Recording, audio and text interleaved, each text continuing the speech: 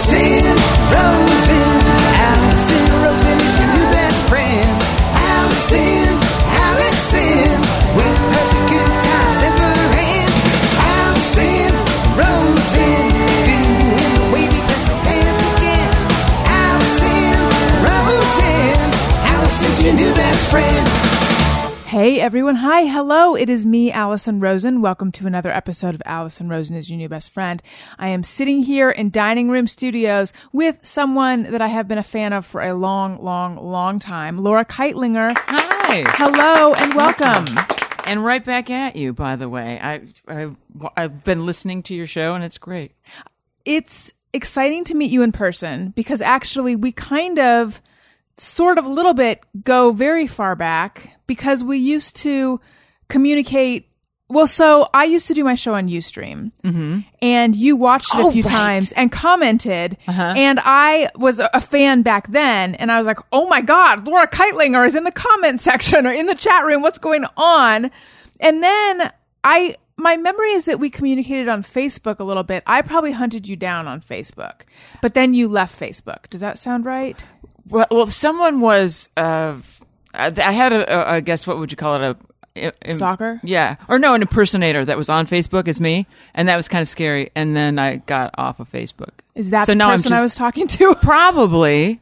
Really? It could very well be. I mean, I remember this friend said, I can't believe that you're up and doing this and you've got, I don't know, 60 somethings, whatever. And I said, I'm not on there. I'm not on Facebook. And then this person somehow had photos of my cats and everything, and I never found out who it was. So were you never on Facebook? Were you in the Ustream chat room? I could very well be. Yeah, there was... you know what? I'm not supposed to be here, Allison. I'm sorry. I don't know what Can I talk to the person that was impersonating you? Yes, that would make more sense. I'm not very outgoing. But Ustream, wasn't that the comedy thing? Is that something like what am I thinking of? When we were all in those little trailers in the middle of nowhere? That's something else. That's something else. That was not Ustream. What? Oh, but I feel like given enough time, I'll be able to say what that was too. But no, Ustream was an interactive video streaming, so people could like I did this. It was a version of this show out of my living room in Brooklyn. Oh, Joe Rogan was on it too, and then so you would just broadcast whatever you wanted, and then there was a chat room that would accompany it, and you could see the chat room as you were broadcasting. Mm-hmm. I don't remember any of that. Oh my God! It was probably your impersonator. Well, this is a real letdown. I am so sorry. That person and I talked about Red Eye. Does that ring a bell ever? Nope. Greg Gutfeld. Wow. I like him a lot, but that the other you didn't. Oh, weird. I don't think the other one did. Both my mother and I are big fans of Greg's. We think he's it. It's Greg Gutfeld, isn't yes. it? Yeah. I'm pretty sure the other one wasn't. Well, this is... I'm just having to adjust would you like, to Allison, this news. Would you like me to leave? No. I want you to be the one that I had talked to before. I want to... You know what? It's not about what I want. It's about what you want. And you want to tell the truth. And yes. I like that a lot. Okay, thank you. I feel... Well, it's still very exciting to have you here. Oh, I appreciate it. I'm still just the same level of fan. Okay. But yeah, so from where I sat, I was like, that's so crazy. Like, we were almost pen pals way back when. I mean, pen pals is the wrong word, but like we communicated way back when, and then we lost touch. And then for a long time, I've been like, I got to find her and get her on the show. And it turns out I did. You found the real me. Yeah, I found the real you. Okay, so when you came in, there was an attractive gentleman with you. Yes. Who was no longer here because he had to go feed some animals. Right. But you introduced him as your soon-to-be husband. Mm-hmm. So that means you are engaged. Yes. Tell me everything. Wow. It's so funny. He asked me in the living room because I'm such a control freak. I was about to do a show in San Francisco, and he said, and I said, because I ordered it, or I picked out my own ring on eBay where I shop for everything. Mm-hmm. And I said, I think that would be a good one. He goes, okay. And he said, okay. And so then I was waiting by the mailbox for it, and then I finally arrived, and he didn't tell me because he wanted to surprise me and ask me in San Francisco. And I said, well, where is it? And he said, well, I thought I'd ask we'd go out while we're in San Francisco. And I said, I don't care about San Francisco. Let's do it in the living room where I'm comfortable. And so he just asked me in the living room, and so that was it. Well, that's sweet. Mm-hmm. Are you a control freak? Mm-hmm. I am too. Do you ever find, and please don't think there's judgment in this because there's just me relating to this. Do you ever find that being a control freak goes at like cross purposes with someone's romantic intentions? 100%. Yes. 100%. Yeah. Yeah. I feel that way too because I also wanted to choose my ring. So, but I didn't actually know when the proposal was happening, Mm-hmm. but like a few months before I kind of announced that if it were, I would be interested in choosing my own ring. And I don't know. I still feel like I wish I could have been one of those women who wasn't that way, Mm-hmm. but I just can't. I just can't be that woman. And then what would you do if you were disappointed with the choice he made and in the ring? Or would you have acted excited or say, oh, maybe, that's great? Or would you think of some excuse to maybe change it or something? Or would you? I'm such a bad liar and I have a bad poker face that I think he would have known Me too. right away. Mm-hmm. So best to just handle these things ourselves. Right. Yeah. Have you been married before? I've been engaged 2 other times. Okay. Do you know when you're getting married? No. In fact, I'm not even planning on it. I'm a bit of a pessimist. I was saying, I think, we'll keep it small. It'll just be, it'll probably be a double suicide, just the 2 of us. We haven't gotten to that even. We haven't really discussed it. Right. How'd you guys meet? In a bar at the Rustic. It's pretty much where I meet everyone. But because when you think of it, since I'm a comic, I met someone at work, basically, because I'm always in clubs and bars. So anyone, I actually can't remember anyone that I didn't meet in a bar that I've gone out with for a long time. So I'm just going to ask like one more question about this. Then we're moving on to career stuff and other stuff. But how did you actually meet? Did he approach you? Did you approach him? And also, how did you know he was the one? 2 questions.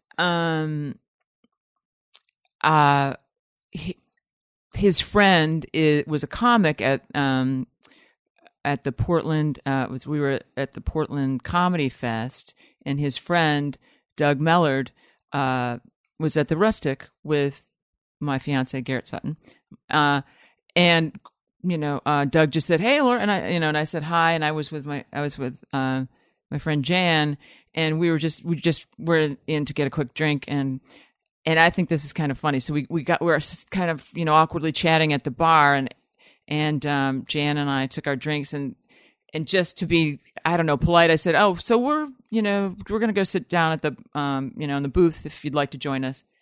And I never thought they'd join us. Because when you say that, do you expect somebody to join you? Not really. Yeah. It's just like a polite way of being like, okay, nice meeting you, bye. Yeah, and I've got to get this drink down my throat. So we sat down, and then they sat down like 2 minutes later, and I said, okay. And anyway, Garrett teases me about that, so you didn't ever really invite us. You didn't sincerely invite us. No, I didn't sincerely. And, so... But clearly you like him. Right. So clearly it seems to be working out. Right. Okay. So I was listening to you on WTF, that was like 5 years ago. Gosh, was it that long ago already? I think it came in. Were you on more than once? No. Okay. Then No, Mark Maron has big timed me now. Oh, doesn't really? Answer my calls, doesn't answer my emails. He's given me he's big timed me. Yeah. Just so like it seemed like Louis C.K. was doing to the 2 of you on that episode. Right. Wow, really? He's big timing you? Oh, I don't know. It's probably just, what am I doing making excuses for the guy? I'm like, I was going to say he's probably just busy. So anyway, it was 2011. Okay. But anyway, you said that you love confrontation. Mm-hmm. I'm so curious about that because I fear confrontation. I don't, I'm certainly... Well, I'm. If it's possible, I'm very confrontational, but also passive aggressive. So it's always just a bad. It's just bad. It's just sometimes you think, well, if something's bothering me, I'll just say it and get it over with. But I still do it in a bad, passive aggressive way. Well, the story that this came off of was that you were, I think, returning a jacket to an ex, and you sewed a little bit of dog poop in the sleeve. Oh, that thing. Yeah, I was thinking that actually, it's interesting for someone confrontational. That's a really passive aggressive, but creative thing to do. You're right. But you also love confrontation, right? And that was you. But how, Allison? How would I have done that other than say, you've really hurt my feelings? I could have done if I was confrontational, I said, wow, you really, you broke my heart, you hurt my feelings, and just given the jacket back, right? That's what I should have done. But then he wouldn't have the smell of dog shit all the way to Ireland in his coat. Yeah, that would have been a lost opportunity. Right, thank you. Are you vindictive? Yes. Oh, you own it? Mm-hmm, mm-hmm. Okay. The way he did that, though, the way he sort of broke it off with me was so casual. He was really a passive aggressive jackass because he just said, "Oh, by the way, yeah, I'm gonna go to Ireland with this other woman that works at my law firm." Just like, oh, he earned that poop. Yes, thank you. But I must be kind of checked out because a lot of times I don't see things coming. I was with a guy who's cheating on me. And I didn't see it at all because it was just, I have guy friends. I figured he had a female friend. And that was right under my nose. For how long? Probably about a year. And I just thought, she's not as funny as I am. So let them go out and have fun. But men don't care about that if you're funny or not. Anyway, but I just I didn't see her as competition. Mm-hmm. So I'm not, so I'm a megalomaniac on top of everything else, I guess. No, it sounds like you were just being the cool girlfriend. Right. And it's okay if you have friends. Yeah. And I don't like to, mistrust other women. And I don't know. So, yeah. So anyway, that's a whole mess that we don't have hours and hours to get into. We have a minute or two to talk just a moment more about it, though. How'd you find out? I found out in the worst way possible. I found out there were two guys that my friend wanted me to meet because they were writers on Letterman.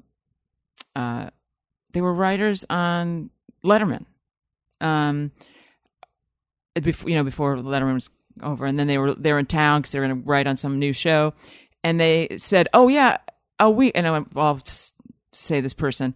Let's call him this person." He goes, "Yeah, we know him. We know he just broke it off with a friend of ours." And I said, "Oh, really?" and they said, "Yeah, he was having an affair with a friend of ours." And I said, "Oh, well, I know everybody. Who is it?" And then he said, "My boyfriend at the time's name." And I said, "Oh, so okay." And they didn't realize it all. No. Oh my God. God. The best thing was that's not even the best thing. He was like a serial cheater because that's not the chick he was hanging around all the time. This was another one? Yeah. Wow. Yeah. So I called him right then and said, "So who's this gal?" Her name was I can say the other person's name. This gal Laura, and he goes, "Oh, she's just somebody who hangs out at clubs and blah blah." And I said, "Well, why don't you cop to it because there are two guys who we've gone over this and they know that." Anyway, so he. The great thing was then I told the other gal that was his good friend, I said, "Do you think this is true? Do you think that he's saying it's just some groupie that hangs around everybody and nothing went on?" And I didn't realize that her face was kind of blanched because he was cheating. She didn't know that he was also cheating on her. With you or with this third person? With a third person. But she knew about you. Yeah. Yeah. She knew that we were an item and she thought she was the only other affair. How heartbreaking for her. I know. Exactly. But still. Yeah. Wow. Looking back, were there signs, do you think? Do you feel like you should have seen something? Once when they were making out in front of me. No, I don't know. I don't think so. I was working on my show. I had a show called Minor Accomplishments of Jackie Woodman. I was on the show. He was also on the show. And it's so funny because I felt bad for his friend that he was always with, this gal, because she didn't get many acting jobs and stuff. And I actually gave her a job on the show also. And the crazy thing was they were both in a scene together on the show. And I was like maneuvering them because in the scene she was playing an assistant that he was fooling around with. But isn't it crazy? Like if they thought that I knew and I didn't, but I'm moving them all around, right? Like pieces, like no, do it like this, do it like this. That would have been crazy. But I didn't know. I mean, that's really me being out of it. And actually, that's when I thought things were a little bit kooky because I thought, why are they being so weird and stiff? Just do it, Right. And so that was, yeah. Oh, that's interesting. See, I feel like I am either too out of it or too paranoid. And I'm always afraid of being one or the other. Got it. And I know that you wrote a book with a bunch of stories about rejection. Mm-hmm. And in general, rejection is something that I feel like I'm either... I mean, it's actually been a long time since I've felt this, but when I was younger, I dealt with this a lot, that like rejection is somehow my blind spot. Like either I think it's coming when it's not, or I don't see it at all.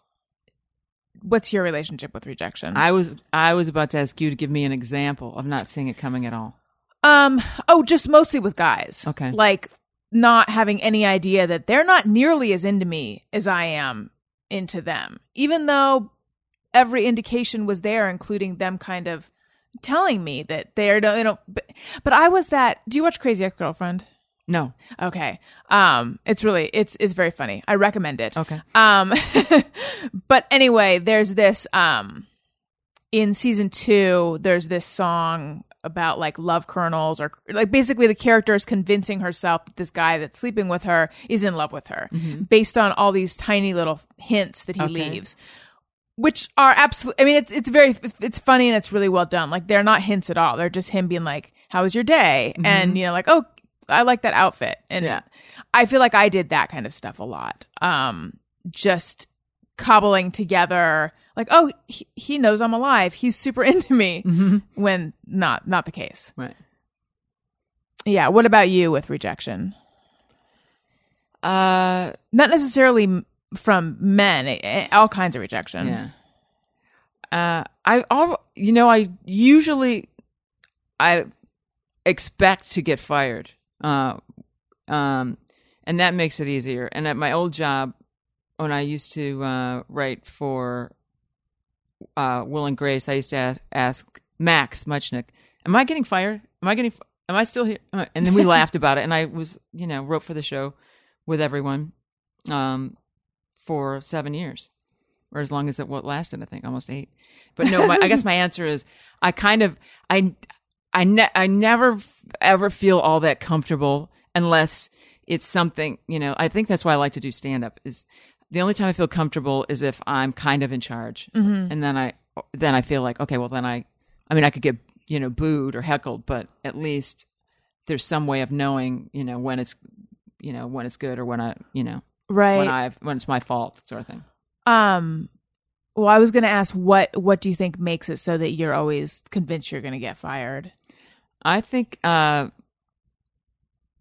think it's probably deeply ingrained.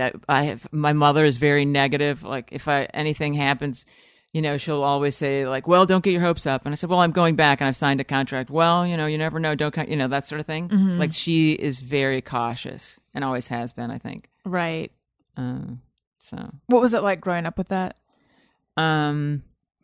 Well, cause I'm illegitimate. So my father wasn't around. He was married. My mom, I'm the product of an affair. And, so I don't know, my mom was working a lot and I was by myself a lot. So, she was pretty encouraging then when I was in high school, but I actually lost the first job I ever had at the Ponderosa Steakhouse. And that, which I think I said even in the book, that there wasn't a person in my family or my relatives, cousins or anything who's ever gotten fired. They've always kept their first job, until they got a watch. So my mom wanted me wanted to drive me to Buffalo to see a psychiatrist because I got fired from my first job. So, and I don't know if I should brag about this. I feel like I've talked about this in another podcast, but I did with my other tall, unattractive, skinny friend, because we were both really having hard times. We were both pretty bad looking in high school. We would drive from Jamestown to Buffalo to go to Barbizon Modeling School. What was that like? Just funny, like, there's going to be a reason that we're tall and flat chested. We'll show everyone. But it was, it was total bullshit. Like there were girls there that were 5'2" and it was basically like to give you poise and to show you how to put on your makeup. But I think we felt better about ourselves for doing it. I mean, we graduated. We're Barbizon models, although I've never been called to model. That's funny. Anyway. Now, Barbizon, there was an ad that was be a model or just look like one. Yeah. Is that Barbizon or is that? Yep, that's that it. is. Okay. Yeah. I've seen it in the backs of tons of magazines then. Right. Be a model or just stay the way you are with a lot of makeup. Or just be yourself with a lot of makeup on. Okay. So you did not feel attractive in high school? No, I had a hard time. I mean, I had some friends looking back who said that that was me just having low self-esteem, that there were a few boys, but the one guy I dated was from another school, in high school. And, I actually know that he was really cute. I remember his name was Greg Moore. He came over and put his class ring on the sink in the bathroom. And then when we talked for a while, and then, we kissed goodbye. I don't know. And then I called my friend first and said, Greg left his ring in the sink in the bathroom. Do you think he meant to? And then I had to call, I go, Greg, oh, you left your ring. And he said, oh, that's okay. You can keep it. That was so sweet. So then I was, really happy. Junior and senior year, I was like, oh, I've got a ring. And what happened with him? He, I don't know. He went to different schools, different colleges, and I don't know. I think he may have gotten married shortly after college. Mm-hmm. Yeah. So here's my question: you felt unattractive in high school. You are. I'm going to lavish praise on you. No, don't. I can't take it. You're beautiful and super hot, and I'm wondering, but I know that how you feel in high school for a lot of people is how they feel like the rest of their life. That's true. Is that how you, okay. Yeah, no. So you don't feel, you don't, like no part of you.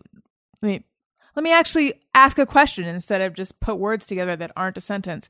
Do you struggle with feeling attractive? I don't think about it. There are days when I'll put makeup on and I'll get my hair done and I'll think I look good. I look pretty good. I try to get dressed up and pull myself together to do stand up and stuff. But I don't know.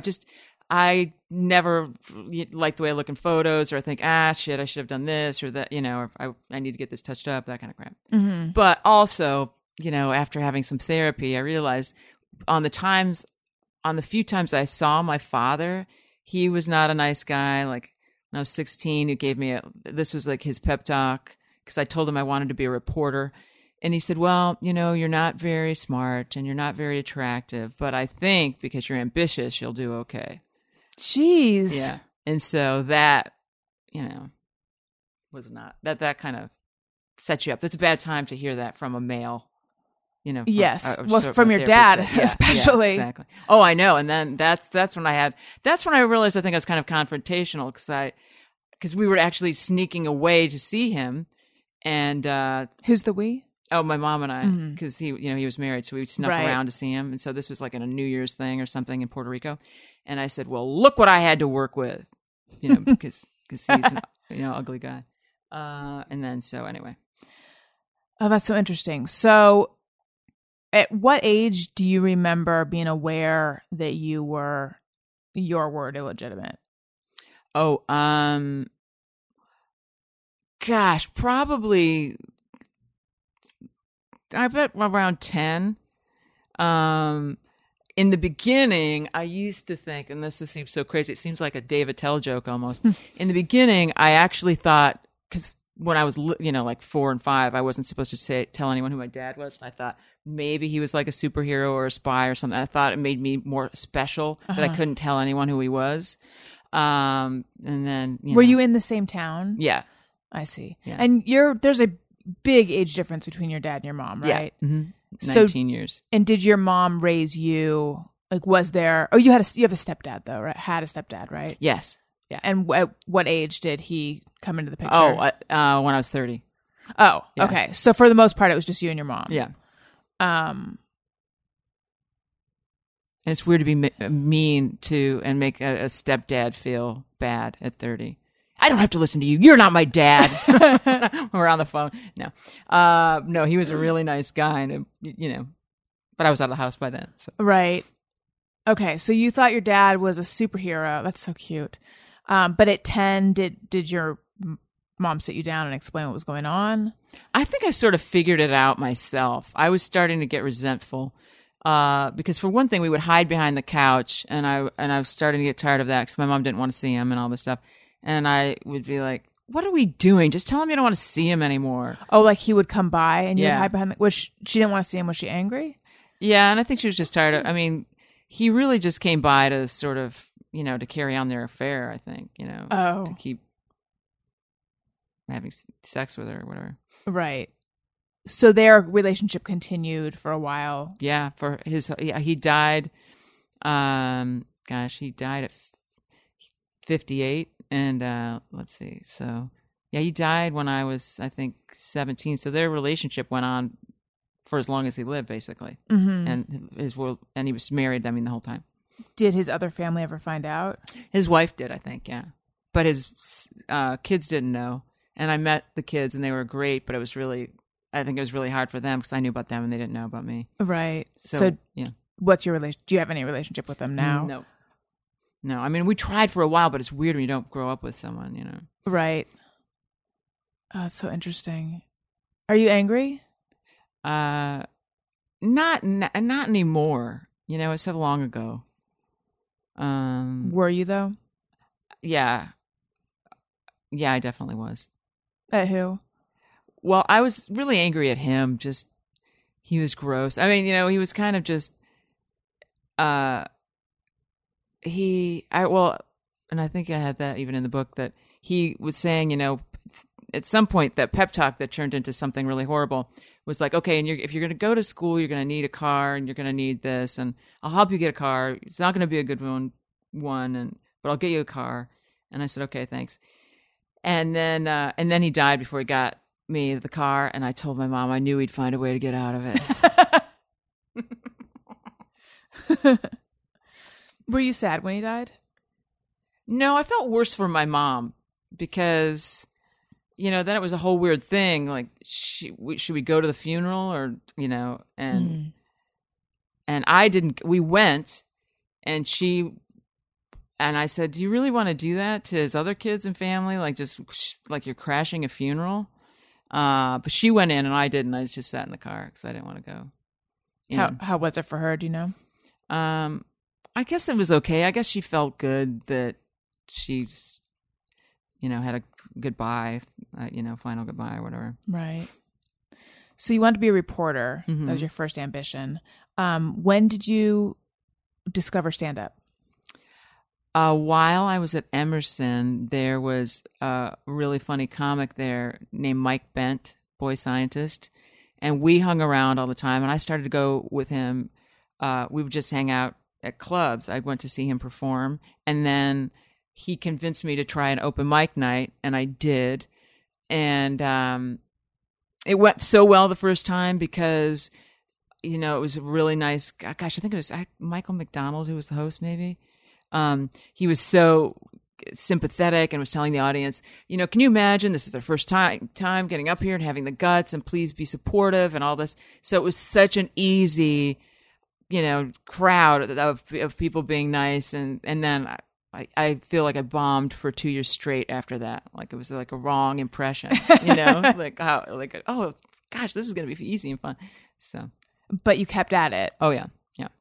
Did you love it right away? I did because I felt like it was something courageous to do. Like I felt kind of like it gave me some strength and, I guess self-esteem. And I felt like, gosh, it is hard to do, and I want to do it, so I'll keep going.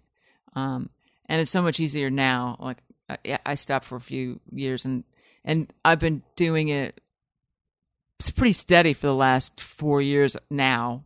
I'm trying to do an hour special. So, but it's, it goes in waves. I think there are times when it's really hard, and you do stand up also, don't you? I have done it. I have done it, not enough to call myself a stand up at all. I don't anymore. Although every now and then I think like I should really consider doing it. But I don't feel alive when I'm doing it. Like the way people talk about it. There's other things that where I feel like this is what I really like. This is my thing. And stand up was enjoyable, but also very stressful for me. And I also had the experience of the first time I did it. I was so good, I thought. And the audience seemed to as well. And then the next few times it was not the same at all. And then I really let people get in my head telling me that women comedians should not talk about this, and you don't want to talk about this, and you don't want to talk about this. And it became this puzzle and unenjoyable. And I look back on that and I wish that I hadn't listened to any of that. Right. Although I suspect even if I hadn't listened to any of that, I'd still be sitting here not doing it. Yeah. But you said that you stopped for a few years? Yeah. How come? Well, really I stopped because I was working on my show on Minor Accomplishments, and I wrote it with one other person. So we were writing and then taping. So, and that was, gosh, we had done 2 pilots before even the first pilot aired, and then the show was on for 2 years. So it's really like a 4-year kind of hiatus to doing that. So. Was it hard getting back into stand up? Because what I hear from, I have a friend of mine who, we were talking, she had her baby, but also pregnant, before the baby, as usually happens. And we were talking about at what point did you stop working? And she was saying she stopped touring at this point, but she did stand up until 8 months, even though it was really uncomfortable, I think physically uncomfortable, because she's just so afraid of losing that muscle. Oh, wow. Well, it's true. I think it is hard if you if you're away from it and then getting back in. I keep saying that I want to start doing it 3 times a week, but I haven't done that yet. Twice a week usually is what I have. I also, a lot of times I get sick of what I'm talking about. I have to have new stuff. And then that means you have new stuff that you will probably bomb. So that's not that much to look forward to, Right. Not that fun. So but you do it twice a week now. Yes. How do you feel usually after your set? I usually feel, I guess depending on the response, I usually feel, positive. I feel pretty good about it, and I'm always, I usually have a drink. That's my treat afterwards. So, and during, so it's usually fun. I feel like I'm such a hermit lately. That's my going out night. That's my night on the town, is going out and doing stand up. Yeah. And then drinking with friends afterward. And I think that's usually when I see, friends is, other comics, is just going out to work, like my work friends or something. Right. I feel like that's not that uncommon. Yeah. I'm kind of a hermit too. And it often is worky things that are what gets me out of the house. But then I always think but I wish I were one of those people who were just social. But I'm just not. But sometimes I wish I were. I feel like it's a more balanced life. But doing this, you have to be social. That's true. Social. That's true. This is incredibly social. You have people coming into your living room. People are and there's recordings of me being social. Yeah. Thank you for reminding me. I hate to say it, Allison. I think you like people. I do like people. I do, just not as much as the people that hang out with them all the time. Right. I think it's just being an introvert, which I imagine you are probably one as well. Do you still collect morning jewelry? I do. Do you have any for me?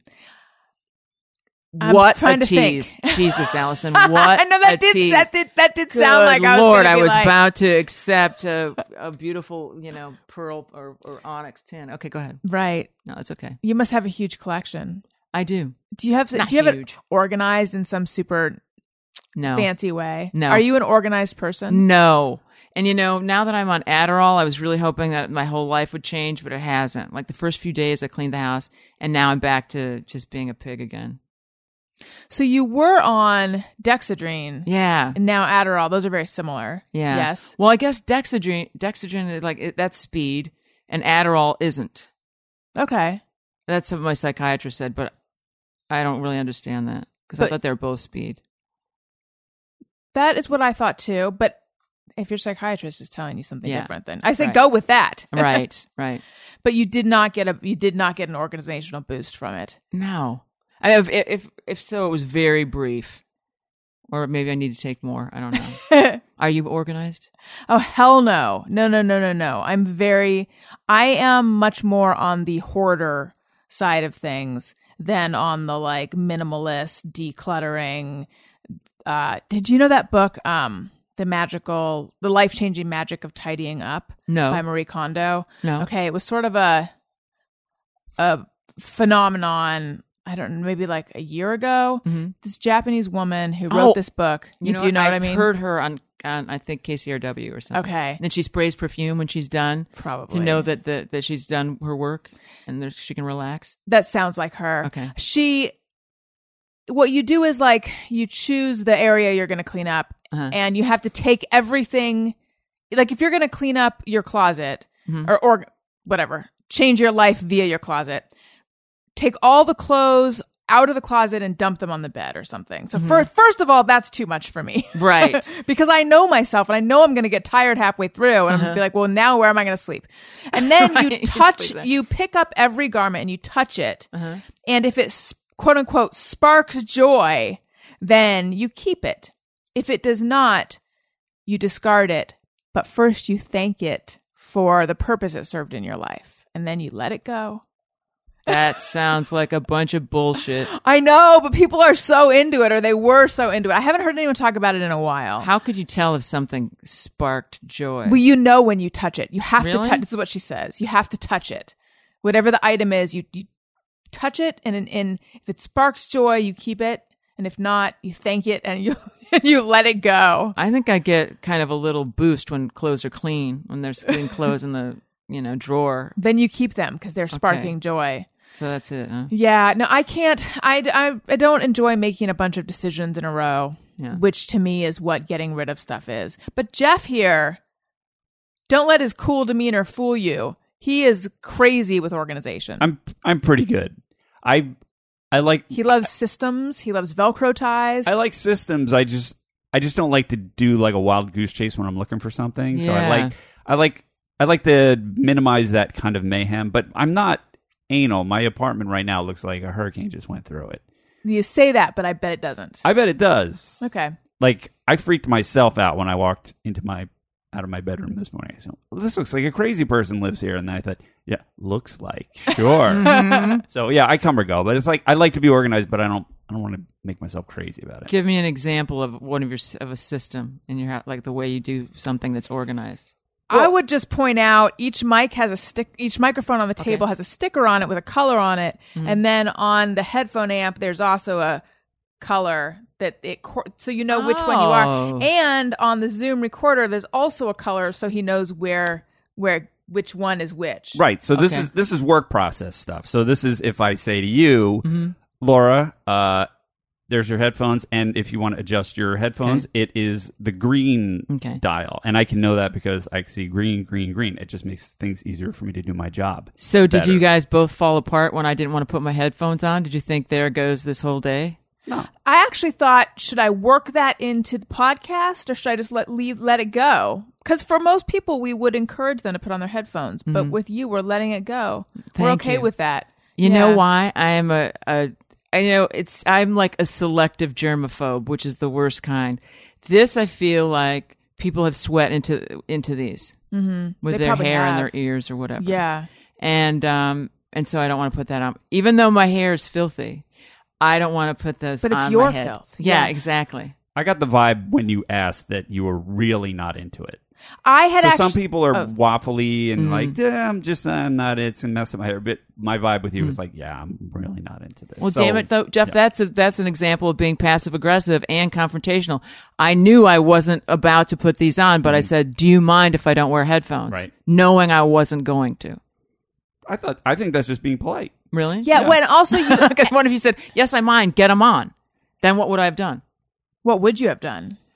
Yeah, good Put question. cat shit in our dog shit. No. I would have said, can I wipe them out or something, or could I put tissues in? It's stupid. And you know what? I have my own headphones and I forgot them. Ooh. It's totally okay though. You know what I think. I'm glad helped? that I didn't try to get you to use the earbuds that I'm keeping in my sock. That would not have gone well, right? Yikes! Yeah. Sorry. I was just quickly doing the math on like, is there another joke to be made here? And then I decided no, because it involved things in butts. And it wasn't going to be funny. It was just going to be gross. But also when you said you said, I'm a nut about this. Mm-hmm. And I felt like that helped. It made it very clear that you're asking, but you really don't want to. Mm-hmm. So I feel like you handled that well. Really? I feel like an asshole. No, not at all. But also I think it had to have been on Marin. I heard you mention that you don't wear them. Right. So I kind of knew that you might not. Oh, okay. And here's the difference for me from the production side is if you don't want to wear headphones, but you know that it's such a thing for you, my vibe was that you know it's such a thing for you that you know how to compensate for not having them. Right. So for me, I thought, well, you not wearing them is not going to be a problem because you're not going to be all over the place. You're going to know this is my thing. I'm not into headphones. I know how to compensate. So it's all good. Okay. Now, what happens if you do like a TV appearance or something and they want you to wear an IFB? Has that ever happened to you? I don't even know what an IFB is. Okay. Oh, you mean a pack? That's the little thing that goes in your ear. So it would be like if you were doing a news thing. Oh, I've never had that happen. Yeah, it's this little thing that goes inside the ear and then hooks over your ear, and then it's got like a coil, like a tiny telephone cord that goes down, right, and then connects, and then so the person can be like, "Hey, Laura, thank you so much for doing the show. We'll be with you in 5 or whatever." I'd have to get hand sanitizer, and put it on that thing, and hopefully not ruin it on the little earpiece that goes inside your ear. Right, inside. Yeah. It's pretty intense. If it's plastic and you're putting it inside your ear, that is absolutely not an unreasonable request to clean that off. Yeah. Eventually people just get their own. Probably. Yeah. I'm thinking about earwax and it's turning my stomach a little bit. Sure. But only a little bit. Okay, so started doing stand-up at Emerson. Still wanted to... Did you go there... what were you studying when you went there? What was the goal? Because you're ambitious, we know that. Right. I think I probably wanted to still, see if I could, write for a newspaper or, I think, broadcast journalism was still my thing. I actually applied to Syracuse to the Newhouse School of Journalism, and I didn't get in. Did you want to be an on-air reporter? I think so, yeah. Your life would have been filled with IFBs. These ear things. What a lucky... I feel like you were saved. Wow, you are so right. I never thought about that. Allison, I'm glad things turned out for the best. They really did. They really did. Yeah. Someone's looking out for you. Okay, so you thought you wanted to do on-air. Mm-hmm. That was your thing. You said you applied to Syracuse? Mm-hmm. And did not get in. Jerks. I know. And plus I was riding on that, like if I hadn't gotten kicked out of that little scholarship writing thing, I thought that was a good thing. Plus I did a lot of... It's funny. I did a lot of extra credit things in high school. Like I really tried hard in high school. Did they have honor roll when you were a kid, or honor society? Right? They had something national. There was like a national thing. I don't think the school had an honor. If they did, I wasn't on it. You, Jeff? Yeah, we had honor roll. So that was all A's and B's. Mm-hmm. Yeah. Were you on that? Mm-hmm. Yeah. Then there was national. Merit or honors. Yes. Right. Yeah, national merit. I was not on that.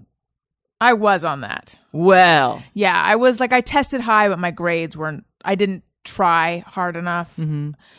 Because I tried I went to a pretty intense kindergarten through 8th. So I was done trying by the time I headed to high school. I mean, not really done, but I just felt like I needed a break. And I shared on an episode recently that after graduating 8th grade and then just going to public school, I was like, now's the time I debut my new splashy personality. And I tried to have a whole personality overhaul, which of course didn't work.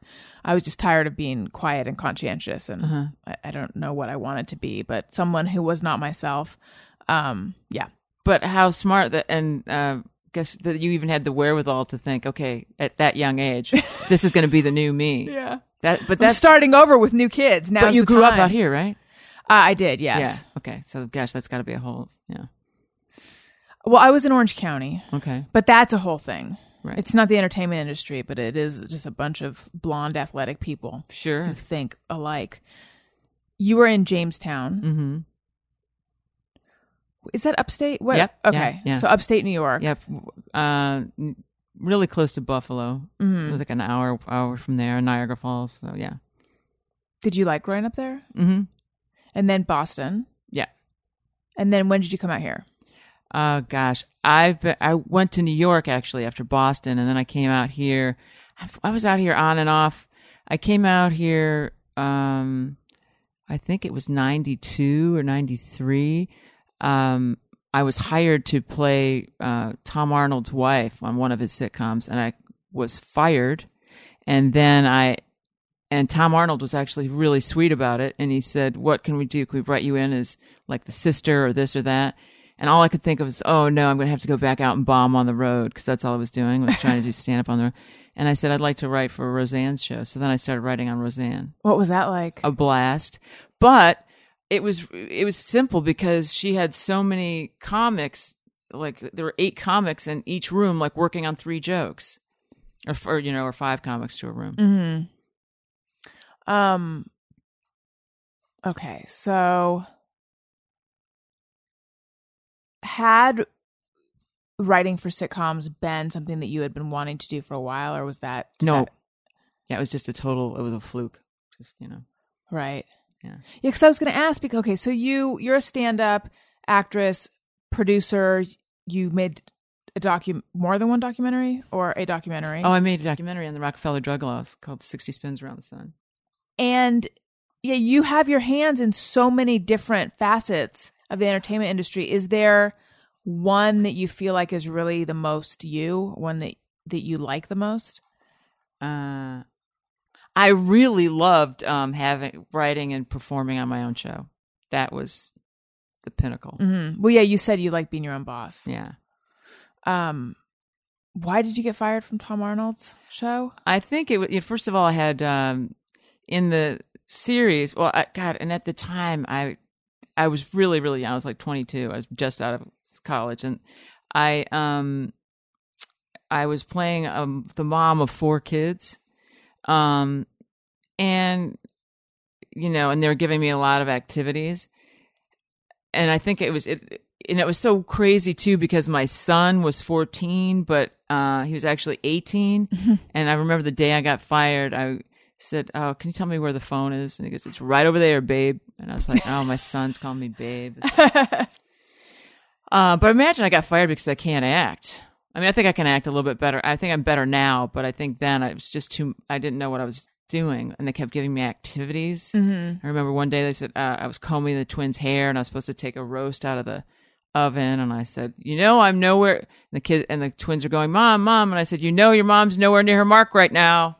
And I got fired shortly after that.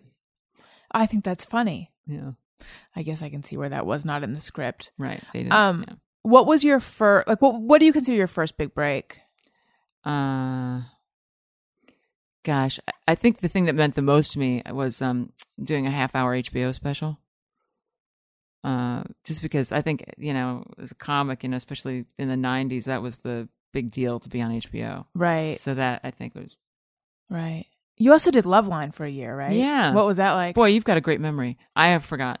That was fun. I really had a good time. And that I laugh about now, because I also got let go of that from that because they thought I was making too many jokes in the audience, and the producer sat me down and said, Laura, really, you're just supposed to field questions. We really want, Adam to be the funny one. I was like, oh, okay. Did that bum you out? Yeah, but I teased Adam on his show. I was on his show a while back and said, they had to do everything they could to make you the funny one. So, so what are you like? What's a typical day like for you now? Crying, drinking, trying to get out of bed. Is your drink a martini? Yes, it is. I feel like just like when I said, do you still collect morning jewelry? I feel like the next thing I should be like, oh, can I pour you one? Mm-hmm. Allison, I haven't changed since in 5 years. Nothing has happened since Mark big timing me Marin had me on his show. Nothing at all has happened. I can't get anything going. How about that? No, actually, I refuse to think that's true. Well, I am pitching a few things, so hopefully something will. Do you enjoy the pitch process? No, I can't stand any of it. And I always just say, whenever anyone asks, because, going to a party, going to anything, what are you up to? I am throwing shit against the wall like I have for the past 20 years. I'm hoping somebody will buy something that I pitch and can do something. That's it. Yeah, it's so I went through a pitching, I got a taste of the pitch process recently, and I all of a sudden I'm like, fuck, what can I say about it? Actually, apparently not that. It was quite a learning experience. Mm-hmm. Did you go in by yourself? No, I went in with a couple other people, and that was unusual for me because all of my other things that I've done in this town have been going in myself. Mm-hmm. With your pitches, are you going in by yourself? Yes, but I prefer having anyone, an agent or anybody, manager. I've got a great manager now, which I feel, happy about. Lucky. It's nice to have somebody else in there in case, you start your pitching, you feel yourself sort of winding down, and then someone can jump in. Like, right. I think that helps. My fear, I haven't had this in a while, but the fear that I used to always have, especially if I was doing live TV, even though live television is like probably my favorite, but the fear would just be, I articulated it as I'm afraid I'll just forget how to talk. But I think I think the fear is actually I'm afraid I will have a panic attack on air or in the room. I remember in college one time I was called on in class. I probably put my hand up, but all of a sudden in the middle of talking, I was like, oh shit, what am I like? What was I talking about? Where was I going with this? And I just, honestly, it was just losing my train of thought, but it felt very major. So that's kind of always my fear. And I could imagine with a pitch, that fear coming up again. And the thing, I know exactly what you're talking about. The second that happens, then you're done. Yeah. You can't stop thinking about it. Yeah. If you let yourself for a second think, okay, where am I going? What was I saying? Then that's it. You've lost it. It's kind of... Or like, I'd say at least it's really hard to recover, I think. Yeah. And I think that like what starts it is suddenly... What I was going to say is like floating outside your body, but really it's just a moment of self-consciousness where you see yourself sitting there talking as opposed to staying connected right. with it. Right. I used to do a segment on morning news in New York early in the morning every week. And I would sit there, and I think because it was so early, it made me feel more like that. And I would sit there like right before we would go on, and I would start to get that feeling of like, what if that happens? And then I would just like take some deep breaths and I would just try to do anything I could to not have that like outside my body looking in feeling, and just to like connect with like my feet are on the ground and this sounds so ridiculous. Like I'm inside my body and I know how to do this, and I can like just trust that I know how to do this. Well, that's the first time I've ever heard anyone articulate it. I thought that was an outer body experience because I feel like I've had that once. No, but the way what you just said made a lot more sense than, because I think an outer body experience must be a much bigger deal. But I remember bombing on stage in Boston and like seeing myself in the back of the room getting a drink, going, God, that she sucks. While you were on stage? Yeah. Like there's just so much time where I don't know, like I couldn't wrap up. I couldn't remember anything. Yeah. But that sounds like exactly what you're saying. I think that it's So I imagine that you're a good actor too, because if you know when you're going out of your body, you have to be present, you have to be in your body. I've always heard that from acting coaches and stuff.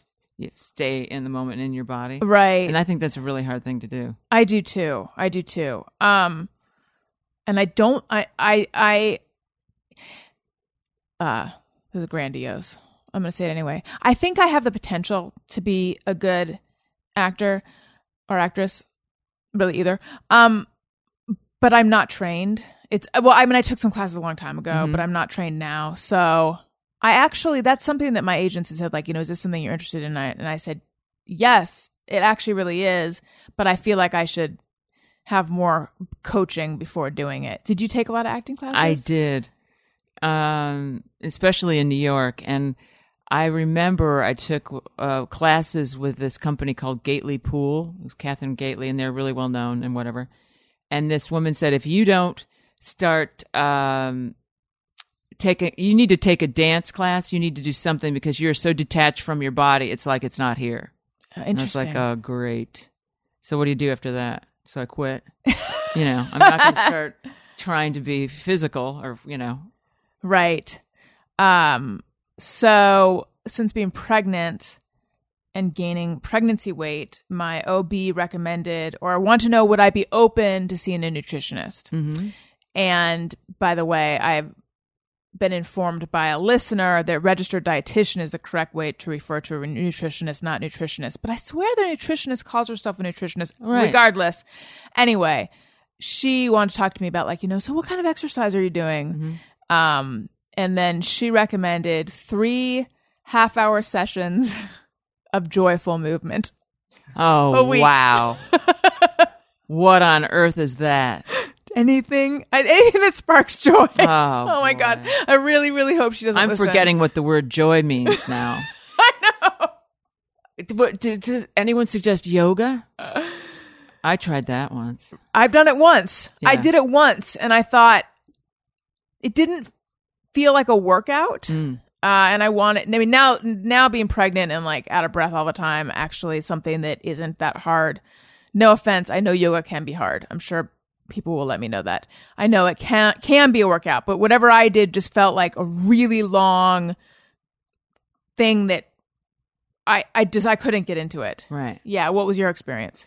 I had, gosh, as I'm talking, I realize I really give up easily. I'm a lazy person. I had this woman, I thought kind of tap me and then in front of the class, tell me how to breathe or saying I'm not breathing, and then sit down next to me, and hold my stomach and say, do it like this. You're breathing in and you should be breathing out. And, and if I won't be able to learn how to breathe, I don't think, since I've been doing it wrong my whole life. And yet arguably you're doing it well enough to stay alive. Exactly. So I feel like what you're doing is serving you. Thank you.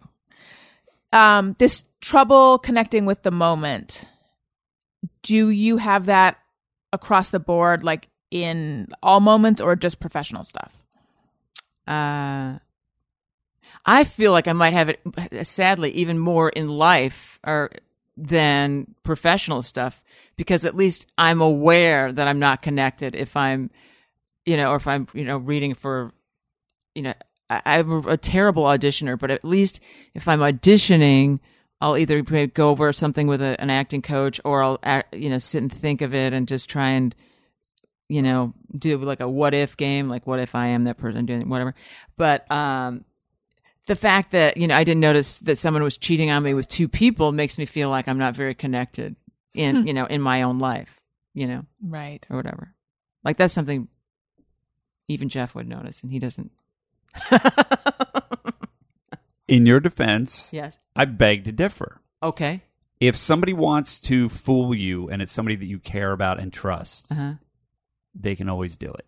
Ooh, because you just can't imagine that they would, you mean? Yeah, because they already have the advantage of having your trust. Ah. So that's if they want to pull a fast one on you, right, they can get away with it. Right. But that being said, having been on the other side of it, there's a part of you that you see signs and you don't want to believe it. Right. And I think that's completely human. Right. There's no fault there. Thank you. I would agree. And a therapist said to me, this was not about cheating, but it was about a situation where I was like, how could I not know? How could I not know? How could I not know? Mm-hmm. If someone doesn't want to show you something, you won't know. Ooh. I mean, now I get that we're saying that in the cheating scenario, you sometimes have like just a gut feeling about it. But I do get what she's saying, that like if someone's trying to hide something from you, oftentimes they can do it very well. Mm. So yeah, it's actually easy. I mean, all you have to have is this scumbag will to get away with it, and you can fool a lot of people. But yeah, you don't want to see it, because what's the outcome of your right. boyfriend cheating on you?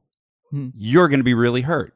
You don't want that. There's a part of your mind that's always like, well, let's figure out a way for this not to be true. It's just the way that the mind works. But since my father was cheating on his wife with my mother, you might think I'd be hyper aware of that, possibly. I don't know. It's just the mind. Yeah.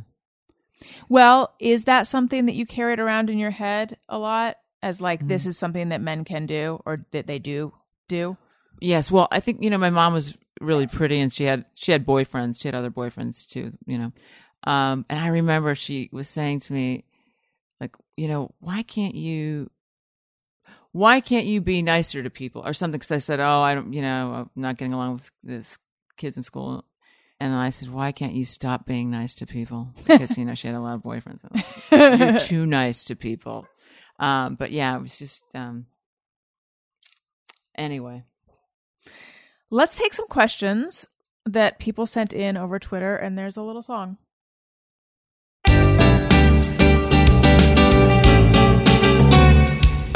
When we ask, they send them in. They're wondering how you have been. So thanks so much for answering these questions from our fans. Okay, Robert Paulson says, will we ever see the groupie again? From Tenacious D? I was unsure what the reference was to, and I was hoping you would know. So I just say yes. Okay. No. All right. There we go. There's the a answer. long time ago. Thank you for asking anyway. But yeah, that was that was just a sketch from a long time ago. Okay. Wichelli says, Laura is 8 days older than me, but looks 8 years younger than me. Damn girl, what's your secret? How cute. I like to think I'm preserved in disappointment. How about that?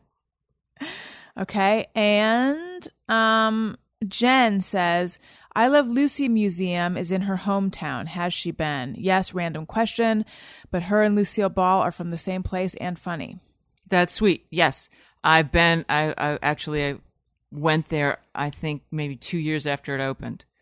Was it cool? Yeah, really cool and nice. And they had the Lucy Theater there then, and they do a Lucy Fest every year, which is really cool. They always have good comics and stuff. Yeah. And Philip Kydell says, does she think her height hurt her career? Beautiful and talented woman, but maybe not compatible on screen with 5'9" leading men. How cute. Boy, that would be an easy out, wouldn't it? Yeah, I'm just I'm too damn tall to make it. No, I don't think so. How tall are you? I'm 5'9". I think I've shrunk, actually. I'm like 5'8.5", 5'9", but I used to be more like 5'10". But I did it was a kids movie, and I was actually, they dug a ditch for me because I was daddy daycare, and I was with Regina King, and she is a petite beauty, of course, but we played best friends. So they'd say, Laura, get in the hole, because I had to get in a ditch. Oh, and there was another thing I did where I had to just take off my shoes with a guy. But yeah, anyway. But that's nice. But no, I don't think so. I don't think my height is the issue. What is the issue? Just kidding. My self-esteem, the fact that I don't know, get nervous and, get in my head or something. I don't know. I loved you on Take My Wife. I just watched that recently Thanks. because I had Cameron on the show. Oh, great. Gosh, Yeah. Cameron and Rhea to me are so funny and a really great couple. I like them. Yeah. Yeah. Let's do Just Me or Everyone. But first, a few things to tell listeners Holidays are coming up. You're probably doing some shopping. You're probably shopping on Amazon because they have everything. Click through the banner on my website, AllisonRosen.com. It doesn't cost you anything extra, but it helps out the show. Thank you guys so much for all of your Amazon support. Also, if you like what you're hearing, subscribe, iTunes.com/AllisonRosen.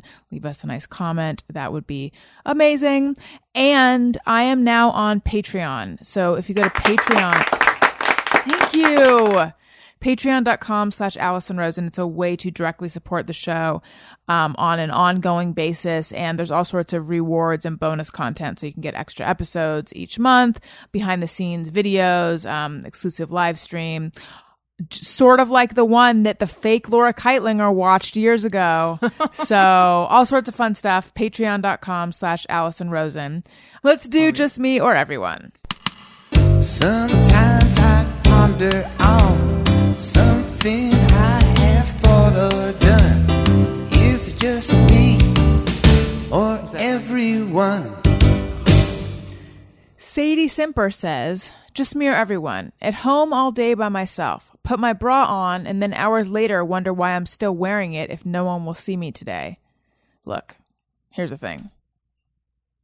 The bra is the last thing I put on when I'm leaving the house. The last thing that comes on before guests are coming over. And the first thing that I take off the second I'm alone again. So there would never be a day where I would put my bra on unless I was sure that it was necessary. But I'm just very anti-bra. I guess that's what I am. I don't know what I am. Not all women are like this. For example, there's women in my family who are more comfortable wearing bras. They also are way more endowed in the chest region than I am.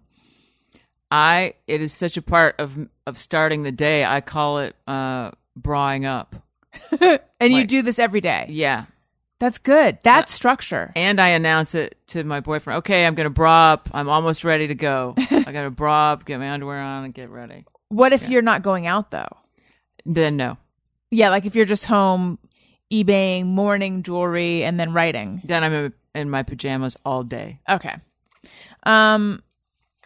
Michaela Stanton says, annoyed by the use of marry when it doesn't mean tying the knot, such as marrying flavors or ingredients. I would argue that it is overused. Like, I remember it felt like all of a sudden people were saying like, you know, I feel this way, but I'm not married to it. I felt like it came out of nowhere. Right. And then it was everywhere. There are a lot of words I hate, though. Oh, good. What are they? Artisan. I hate repurpose. Mm-hmm. My friend was over. We were writing together, and I said, "I'm thinking of having my uterus repurposed into a cat carrier. What do you think? Just repurposing this, repurposing that." I don't like reboot either. Like for a TV show? Yeah. If they're, Yeah. Okay. So re is something in two of them that you don't like. Yeah, right. I don't like actionable, and I'll tell you how in what, because it actually means something. If something is actionable, it means that I think you can sue over it. So in a legal sense, I don't mind it because that's actually what it means. But I used to work in magazines, and I remember there was this push to make all the articles quote unquote actionable. So it'd be like, you know, useful information that the reader can then repurpose so they can reboot their life. Wow. Fuck all that. I also went through a phase of not liking, what was the term? Was it proactive. I felt like, what is that? Like if someone's being proactive about something, isn't that the same as being active? But I can accept that. I think proactive has a slightly different. What do we think? Does proactive mean different than active? Proactive means you're taking an action on something in advance. Yeah, you're getting out in front of it. Yeah. And to me, it just means a solid acne treatment. Like the only thing that works. That's the only reason why you can use, and that's the only reason why I think of Proactive. Have you used Proactive? Yeah. Yeah, I have not used it, but I've heard it's very good. Mm-hmm. I use it now, actually.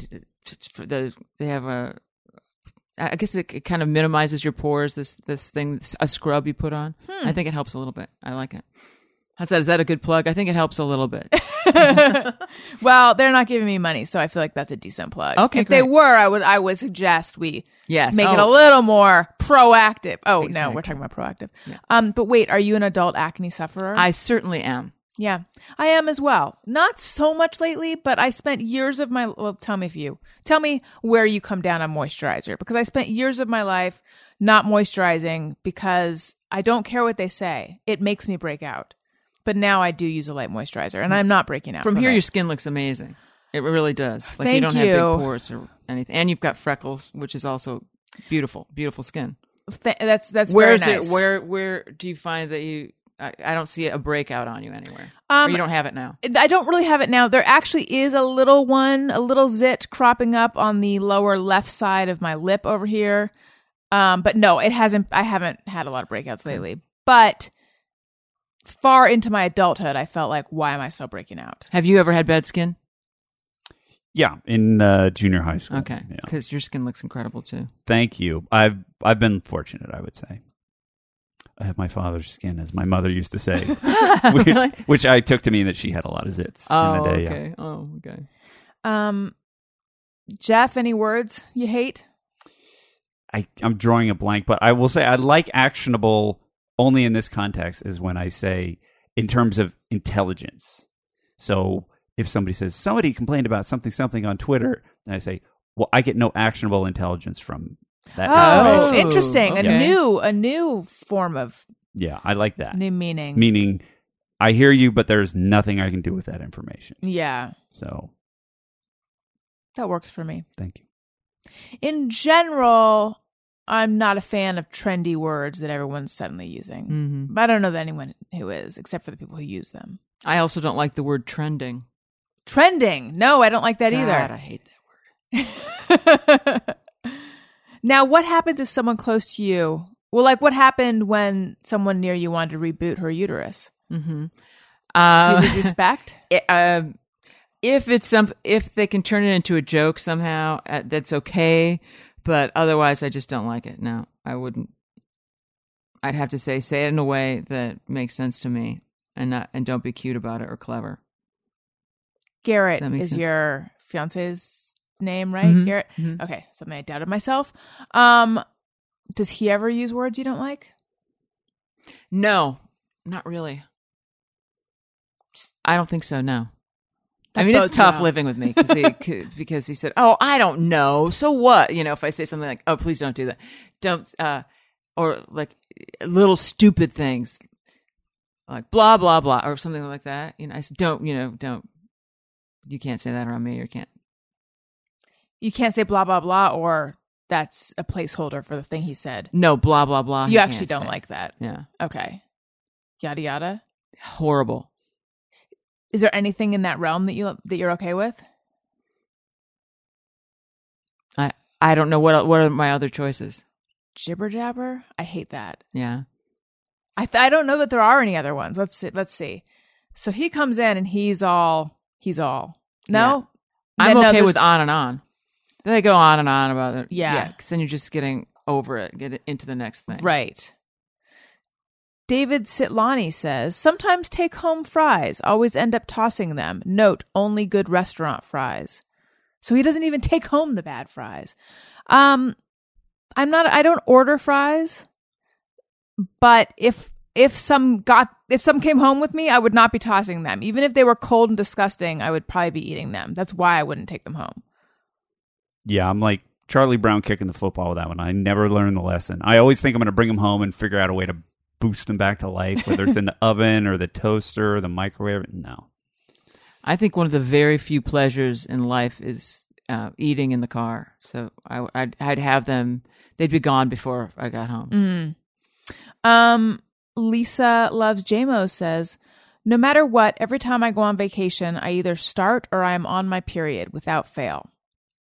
Yes, not currently because of the 9 months of no period.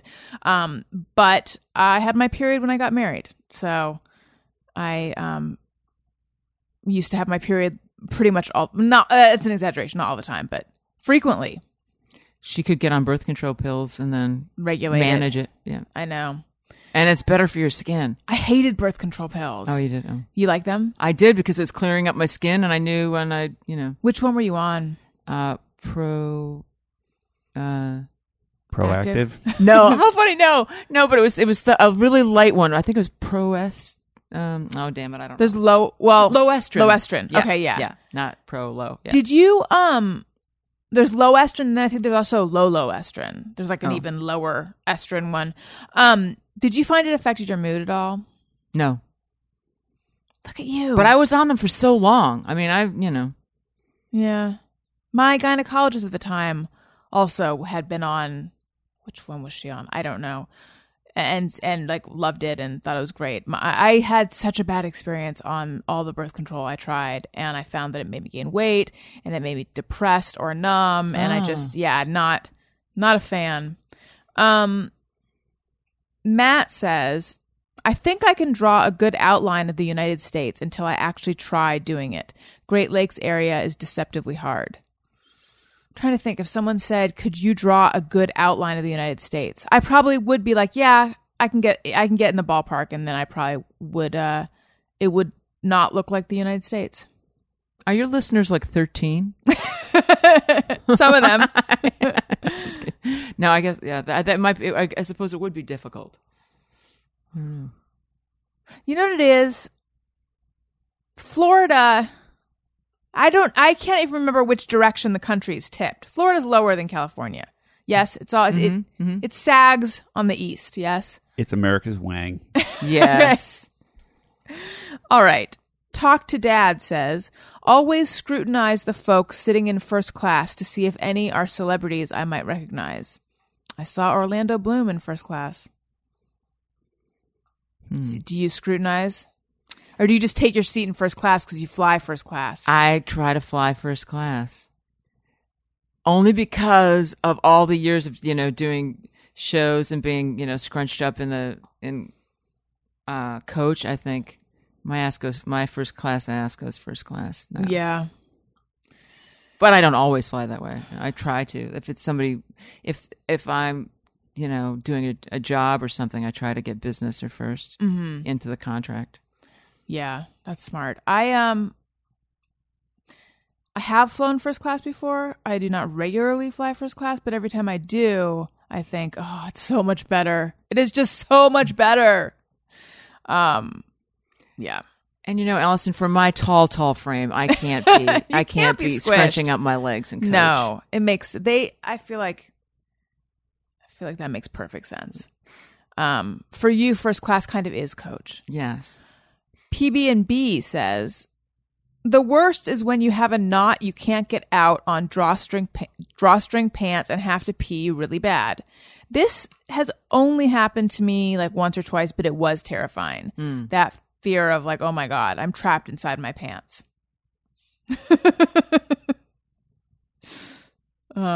And I'm going to pee on myself. There's a commercial right now. I don't know what it's for. I think it's for some kind of detergent or something. I don't know if you guys have seen it, where there's this little kid in the bathroom who's like can't get his belt undone or something. And then they show the mom, it's like, for life's little accidents or something, this detergent. But I don't think it's cute or charming. Every time I watch it, I'm like, this is just very stressful and traumatic for this little kid. Especially a little kid who's going through toilet training or who is now toilet trained. Yeah. And who can't get his pants off in time. I don't like it. Have you ever been stuck in your pants? I've had Spanx on that I, take a long time to get out of. Spanx. They're so uncomfortable. I know. All of that is uncomfortable. Sorry, it's none of my business, but what are you trying to hold in? Because you seem like a person who does not need Spanx. That is sweet of you. Saddlebags. I don't see them. They're here. Okay. I believe you. I'm going to leave them behind. I'm going to cut them off and put them in your kitchen so I don't have to take them back home. Katie Potts says, when cooking a recipe, the prep time always takes me twice as long as the recipe says it will. Yeah. I don't even listen. When it says prep time, 10 minutes, I don't even pay attention to the prep time. I also don't cook a ton. What about you, Laura? I don't cook. At all? No. I hate the word fiance too. I didn't like it either. I would just say my boyfriend. Yeah. So anyway, my boyfriend cooks. And I feel really lucky because My mom microwaved everything. I microwave everything. I microwave everything. Yeah. My husband and I both microwave everything. He didn't have a microwave before me. Jeez. I don't understand. Well, maybe he did and his ex-girlfriend took it or something, but he went for a long, long time without a microwave. Just takeout all the time or I guess. Yeah, probably like pizzas and that kind of picking up stuff. Yeah. Well, also he's a toaster oven guy. Oh, okay. But who has that kind of time? Yeah. I mean, I guess a toaster oven really doesn't take as long, but nothing's as fast as a microwave. And finally, Lee Bruns says, anytime I bring bags home from the store, the dog has to sniff each bag as I set them down, even when it's not groceries. I would say Wendy is curious about the bags, but especially curious about the groceries. What about is it Basil? Mm-hmm. Your memory is incredible. Thank you. Well, everything, I just said everything on the counter so he can't reach it. The cats sometimes sniff things a little bit, but. So 1 dog and 4 cats. Yeah. Is that mayhem? It isn't. I like to say the last 2 were an accident. I never thought I'd have that many animals. But, they're rescues and, you just wind up taking home animals, I guess. What are their names? I have a black and white cat named Ruthie and a black cat with a white kind of pendant, and her name is Lakeisha. And then I have another black cat named Nigel, and a gray tabby named Murph. Murph. Mm-hmm. That's very cute. Oh, thank you. That was a cute family. Laura Kightlinger, thank you so much for being on the show. Thank you for having me. I had a great time. Follow me on Twitter at Allison Rosen. Follow the show's Twitter feed at ARIYMBF. Jeff, where should we go for you?